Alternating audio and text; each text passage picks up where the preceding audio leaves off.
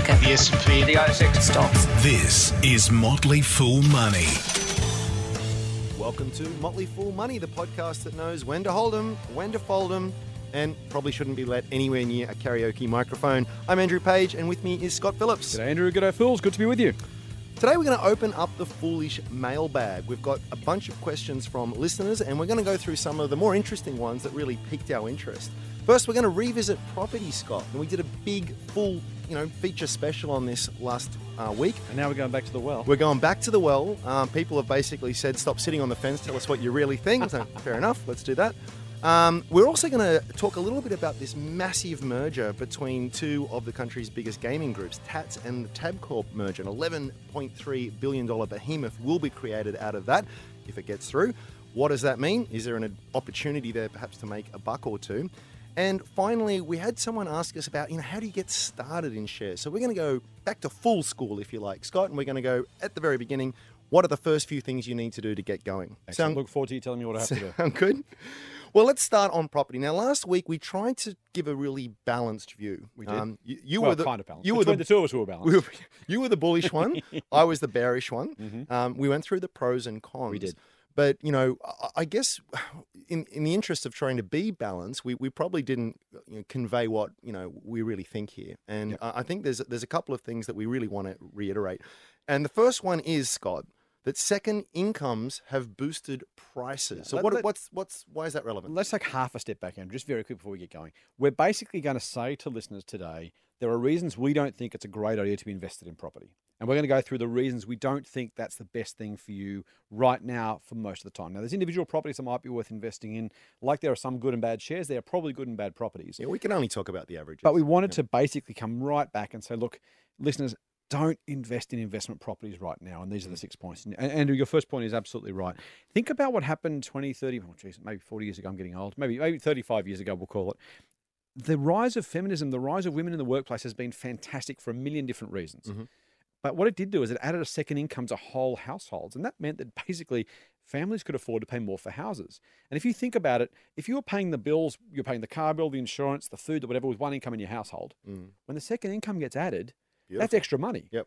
Now, you would think people use it for cruises and holidays and all sorts of fun stuff. The reality was it just simply pushed house prices higher. That's okay, but you can't add a third or a fourth or a fifth house income to your household. And as a result, house prices have had a nice little bump because of that second income, but that's a one-off factor. Okay. Well, what can I send the kids down the salt mine? You can try it. Try that, but you're right. You can't repeat that again. Right. The other factor that we need to consider here is that interest rates, obviously super important when it comes to investing in property. They are at, record lows, the lowest we've seen post World War II. I remember, it wasn't that long ago, really. We were talking about, interest rates of 18%. And that's a hell of a long way to fall. Dude, you and I are getting old. That was actually a long time ago, but I take your point. Well, doesn't feel that long, but yeah. But I mean, it was massive, right? Yeah, and that's great. And totally. that's meant that, you can borrow more money because it's cheaper to do so. Mm-hmm. And that's exactly what people have done. But you can't see, mathematically, you can't experience that same degree of fall again. Correct. So if you think back about 5 or 6 years, basically repayments haven't moved, but house prices have shot through the roof because, as you say, you can the same repayment will pay back a much more expensive house. Yeah. That's been great to push house prices higher. Yep. But with rates at 1.5%, they can't go much lower. So that's the second tailwind that's disappearing. Correct. Another one is that, we can't keep forking out more money. So you've talked a bit about household income rising, and how more and more of that has been put towards sort of servicing a higher percentage, exactly. But that has continued, again at the household level. That's just reached a point where a huge amount of your disposable income after your food and your other expenses, how much is being dedicated towards the mortgage is really at a point that's probably the highest it's been in a long time. And again, that rubber band can only stretch so far. Correct. So again, there's another tailwind that's really been pushing fast, pushing hard. But it's something we can't pay 101% of our incomes on mortgages. In fact, we can't even pay 80% because we've got to pay for food and clothes and petrol and other stuff we want to do. So there's only so far that number can move up, and it has been moving up, and that's been a nice driver of house price growth. Yep. But it can't keep going, as you say. Yeah. And look, it probably can go a little bit higher. I mean, you don't want to be too absolute with these things, but it's just that, again, that rubber band analogy is the one to keep in mind. Yep. Next, rental yields are awful. Now, again, we are talking about investing in property. So Correct. It's a property investment. Now, when it comes to investing, you've really got to consider what's the income return that I'm going to get out of this. That's right. And if you're in most places, you're really looking at a gross, and this is important to stress, this is a gross yield of 2.5%. So that's before the agent fees have come out, this is before the strata has been paid, this is before maintenance, Insurance. all of that other kind of stuff. You're getting that amount. And that makes it very, very difficult to see value. That's right. So those first 3 points we talked about were capital gain problems. If you're like tailwinds that are going to stop, what's happened, though, is that house prices have risen much, much faster than rents. That's pushed the rental yield down. Now, if you think about that, if we don't think you're going to get spectacular capital gains from here, you might be saying, well, at least I'm going to get an income return. Well, if yields are 2 or 2.5%, as you say, before all those other costs, it's kind of a lose-lose scenario. You're not going to get a lot of capital gains, we don't think. And frankly, at that sort of rental yield, you're not going to go, you're going backwards. You're probably paying 4.5% on your loan. Yep. If you're only getting 2 or 2.5% in the door, that's a pretty significant gap. Well, let's lead Speaking of us to the next point, right? So this is negative gearing. Negative gearing is a strategy that in a lot of ways seems really crazy. You're actively going out there to lose money, so you pay less tax. But it's all okay in the end, because if you get enough of a capital gain, it makes up for all of that and you come out ahead. To be fair, it's a strategy that has been phenomenally successful over the last decade. Anyone who sort of prosecuted this strategy has done very, very well. And the answer is that the reason is that leverage has pushed returns much higher. Leverage magnifies outcomes. Yep. When things are going up, if you've got a lot of leverage, things go up a whole lot faster. Yep. When they go down, down a lot faster too. And that's the thing. So if you are going to embark on a negative gearing strategy, you have to be very, very, very confident of not just, capital gains, but decent, strong capital gains almost. And given the earlier points we've made, we think that is a very, very reckless strategy. All right, let's round it out. Okay. Finally, we've got to mention one last thing here. There is a building boom. So we're not making any more land, say the bulls. There's space that's running out. Of course, we're not running out of units. we are building a ton of the things. We really so this is getting a lot of airtime lately. I mean, there is going to be an oversupply of units within the next couple of years. So that supply demand argument is also that's something you've got to bear in mind. Correct. And quite frankly, by the way, there's a whole lot of units going to come onto the market in Sydney and Melbourne probably in the next 12 to 18 months. We're not trying to time this. We're not suggesting there's necessarily a horrible future to come. What we do know is there's a whole heap of units which will hit the market over 6 or 12 months. All of a sudden, that really will change the balance significantly in those inner city areas in particular, and particularly in Sydney and Melbourne. And just to finish all this off, let us again reiterate, we're not calling for a crash. We're not going to try and time that or say how much it's going to fall back. It's really just saying that at this point in time, your return potential is very, very, very low. Yes, and we are saying don't invest in investment properties. We're actually saying unless you find a very spectacularly good deal, ignore the accepted wisdom, ignore the common advice, ignore your accountant who says, look how much tax I can save you. Only buy investment assets that give you a great after-tax return. Don't chase the tax deduction because it might still cost you money. Okay. Real money advice from real people. Not just a couple of dicks with a Porsche. Get more at fool.com.au/Triple M. So let's talk gaming. Or gambling. From the Let's call it what it sublime to the is. ridiculous? Let's call it what it is. No, it's gaming. It's gaming and resorts. Haven't you heard? Well, it sounds a lot more credible, I suppose, if you say gaming. But look, we all like a bit of a punt, and Australians more than most. And crawling up a wall, absolutely. we've got the giants of Tabcorp and Tats, listed companies, and they are trying to merge. It's got yet to be approved, but they're hoping to do it. And if they do it, it is going to be an $11 billion plus company with much more firepower. And it makes a degree of sense here. There's a lot of duplicated costs here. When you join everything together, you don't need double the accountants. You don't need double the administrative staff. So right there, you get what analysts like to call synergies. So you're going to see a bit of an improvement there. There's other scale benefits that come. There's actually a great deal of rationality to this deal. But I'm still not that keen on these companies. How about you? Look, I think it's interesting to take a little bit of a step back and think about who Tats and Tabcorp are. Okay. These are businesses that were basically state-based businesses. Tats has always been a private business, but most of the tabs around the rest of the country were created by governments. They'll run as totalisator agency boards, which is what TAB stands for. Yep. These were government, effectively regulated, owned betting agencies, betting shops. And the government's basically said, look, don't use SP bookies, don't use on-course bookies. We'll make sure there's a functioning regulated market for betting. Yep. We'll take our bit off the top and we'll use that towards government revenues and we'll pay for stuff. But you know what you're getting. Yeah. And there was one in every state. So Yep. there was one in New South Wales, one in Queensland, one in That's Northern right. Territory, and so on and so forth. Over time, those businesses kind of were privatized, firstly, and then kind of merged all together. And so Tabcorp now is a combination of, I think, 4 or 5 different state-based TABs that basically are now Tabcorp as one business. And Tats was always a separate business based in Victoria and Tasmania. This was a company that basically provided those same sorts of lottery services in Victoria. These were state-based businesses, and there's no reason, particularly in a deregulated market, why they need to be state-based businesses. So merging them made sense. If you've got one head office, if you're running a lottery game in Victoria and in Queensland and New South Wales, you need one computer system, one lot of staff. It makes a whole lot of sense, and there are genuine cost savings by merging those businesses together. Of course, now they're in poker machines and a whole lot of other stuff. These are basically gaming, gambling businesses, as you say. So that's where that's how we got to where we are now. This is kind of the final leg of that journey. This is about saying, you know what, there is no reason why there shouldn't be or couldn't be a single operator of these things around the country. And so they're looking to merge. That will save them some money. Absolutely. It will change the game a little bit. Still needs to go past the ACCC and regulators. So it's not necessarily a done deal.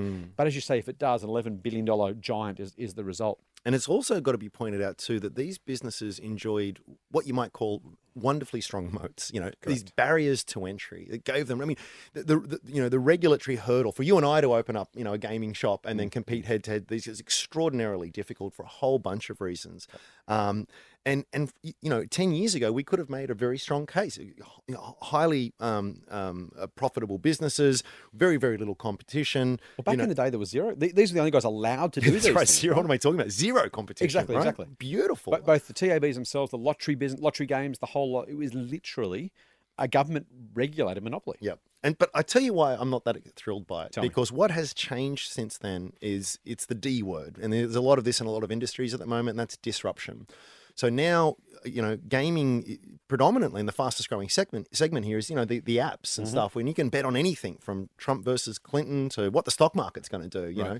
And so that disruption has been very, very potent. And we've had a lot of very large, profitable, deep-pocketed international players come into the market as well.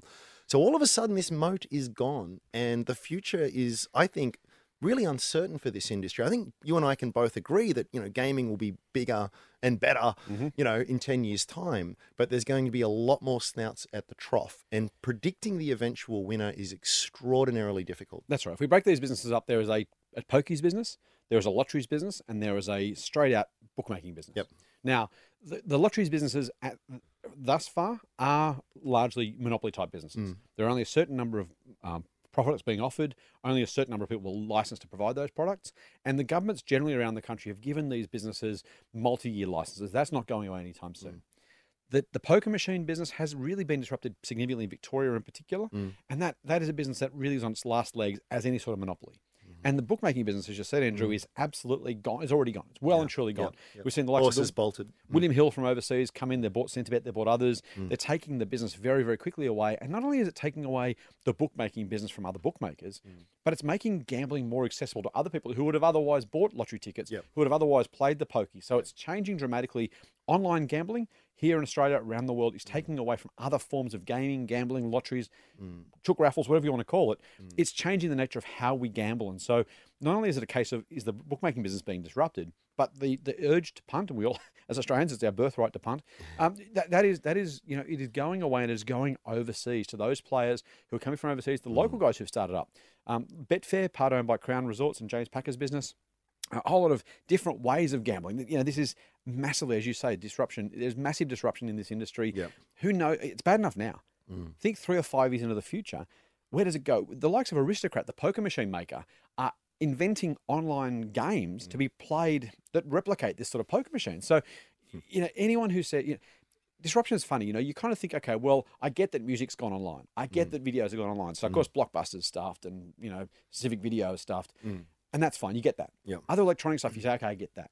When you start to think about disruption, when taxis get disrupted by an online app, when gambling, you know, you're pulling the one-arm bandit, you go into the TAB, that's all gone away because it's all now purely online. That is a sort of disruption that every investor across every industry needs to be super aware of. Even the stuff you don't.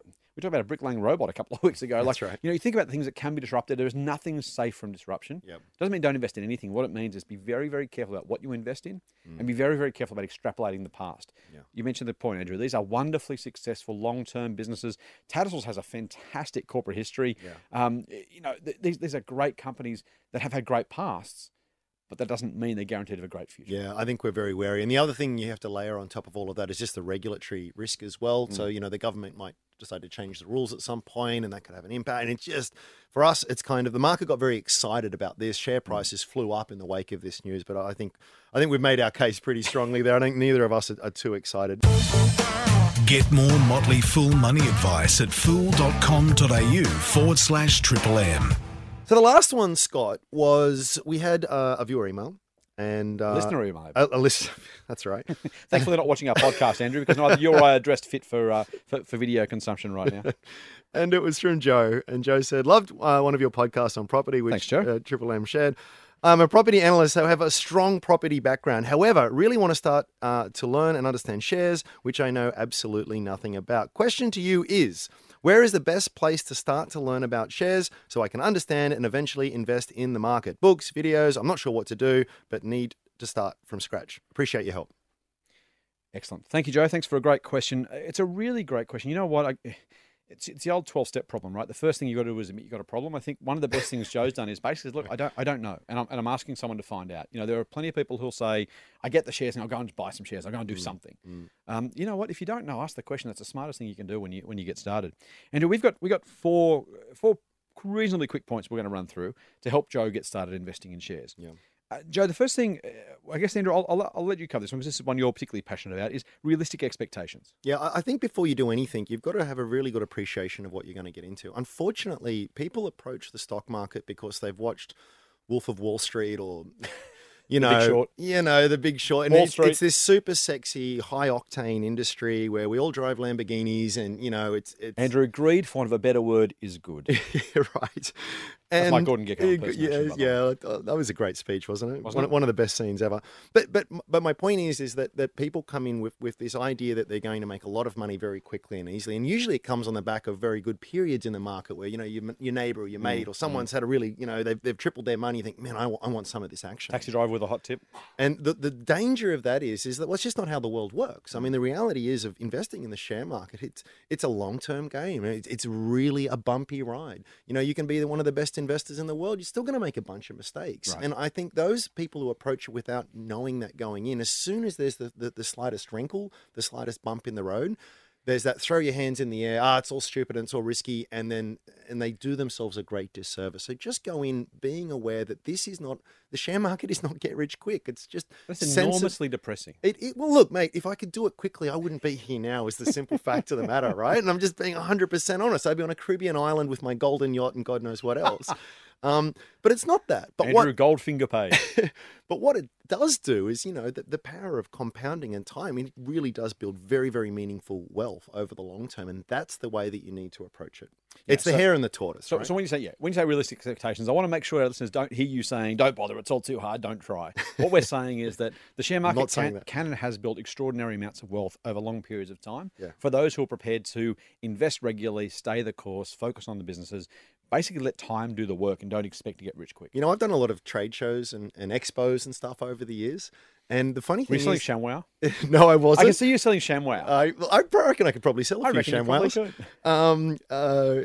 But the knives? The Knife people blocks? who always... this is anecdotal, I know, but it was always...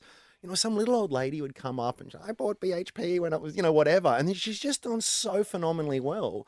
And then you'd have all these other people come in and they've got these advanced leverage strategies they're buying, and they haven't got 2 cents to show to their name. And it really just shows you that power of the success. You don't have to be a genius in this. You just have, having the right temperament is more than half the challenge. And if you get that part right, you're off to an incredibly good start. And you've got a huge advantage over most people. Spot on. Mate, the second thing we want to tell Joe is just do it. Just get started. And I don't mean just get started as in buy anything, to your point previously, Andrew. We're not saying just, who cares, go and buy the latest hot Roll tip. The dice, yeah. What we are saying is, the old journey of 1,000 miles starts with a single step. Most people say, look, I really should buy some shares.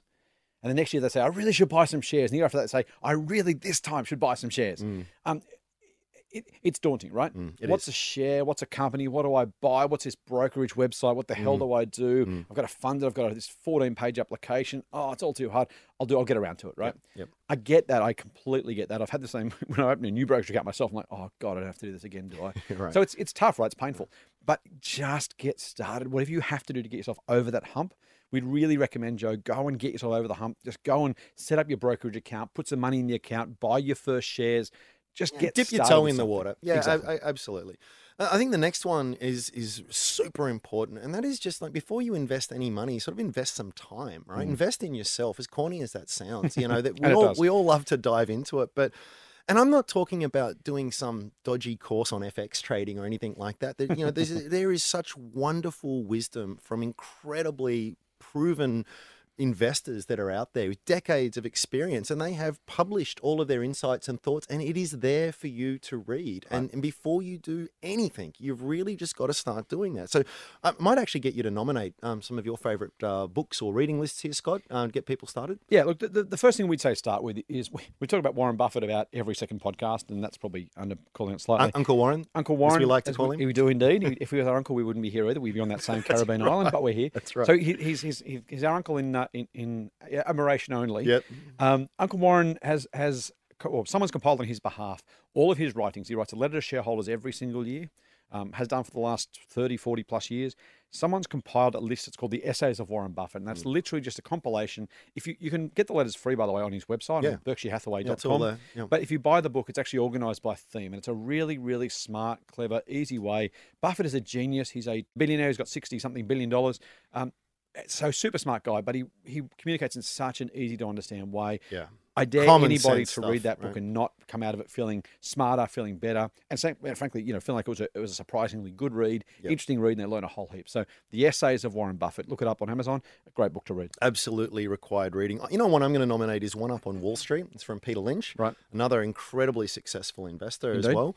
Very easy read. Like Buffett, a very, very good communicator. Very clearly articulates, the way, the process of his investing, and I think it's a really, really great primer on this whole investing capon. Yep. It's also a book that basically says you can do better than the professionals in his house. So for the individual investor who just wants to get started, some really great knowledge there. One of the key things he talks about is buying what you know, looking around you, seeing what people are buying, what they're doing, what they're consuming, what they're playing, eating, reading, talking on the phone. Those things will help you find great investment ideas more often than not. And, and just to round this off, the thing that these two books, and there's others on our website too, we'd encourage you to go check out, is that they really stress the importance that shares actually are little bits of a business. Right. They're not these ethereal, intangible things, that it represents something real. Correct. And they're really stressing, like, look at the business, understand the business, value the business, and the rest falls into place. Forget about what the share did yesterday on the market, or whether the NASDAQ was up, or any of this other kind of nonsense that you might be more interested in if you're an investment banker. But for the average investor, that is all irrelevant. If you can't understand a business and how it makes money, and and have a view as to where that business is headed, you shouldn't be buying shares at any price. Right. The stock market is a collection of businesses. You can use the market to buy a small piece of that. You can own a little bit of Woolies, or a little bit of BHP, or a little bit of Cochlear, or a little bit of something else. Yep. This is a great way to be a business owner. That's exactly what the market is. If you think about it as a casino, as a stock ticker, or something else, then you're getting it pretty frankly wrong. I hope that's helped you, Joe. We'll do some more of this actually in future podcasts as well. We'll extend that thinking a little bit. One last quick one, Andrew, before you do go to finish this off. For Joe and anyone else listening, Google A Letter to a New Investor. A Letter to a New Investor. Type that in Google. You'll find an article I wrote back in 2012. This stuff is quite literally timeless. So the 4 years that have passed in the meantime, don't change the advice, don't change the detail. Great way to get started. Help you think about investing. Find some books to read, some links to those books. A Letter to a New Investor. Google it now. Do yourself a favor. Yeah, good point. Thanks, mate. So, look, remember, you can subscribe to this podcast at Triple M's Motley Fool Money. Just go to triplem.com.au/podcast, or just look at your favorite podcast app. And please, if you would, give us a nice rating if you like what we're doing. That's it for this week. Thanks again, Scott. Always a pleasure. Thanks, Andrew. Until next week, Fool on. Fool on.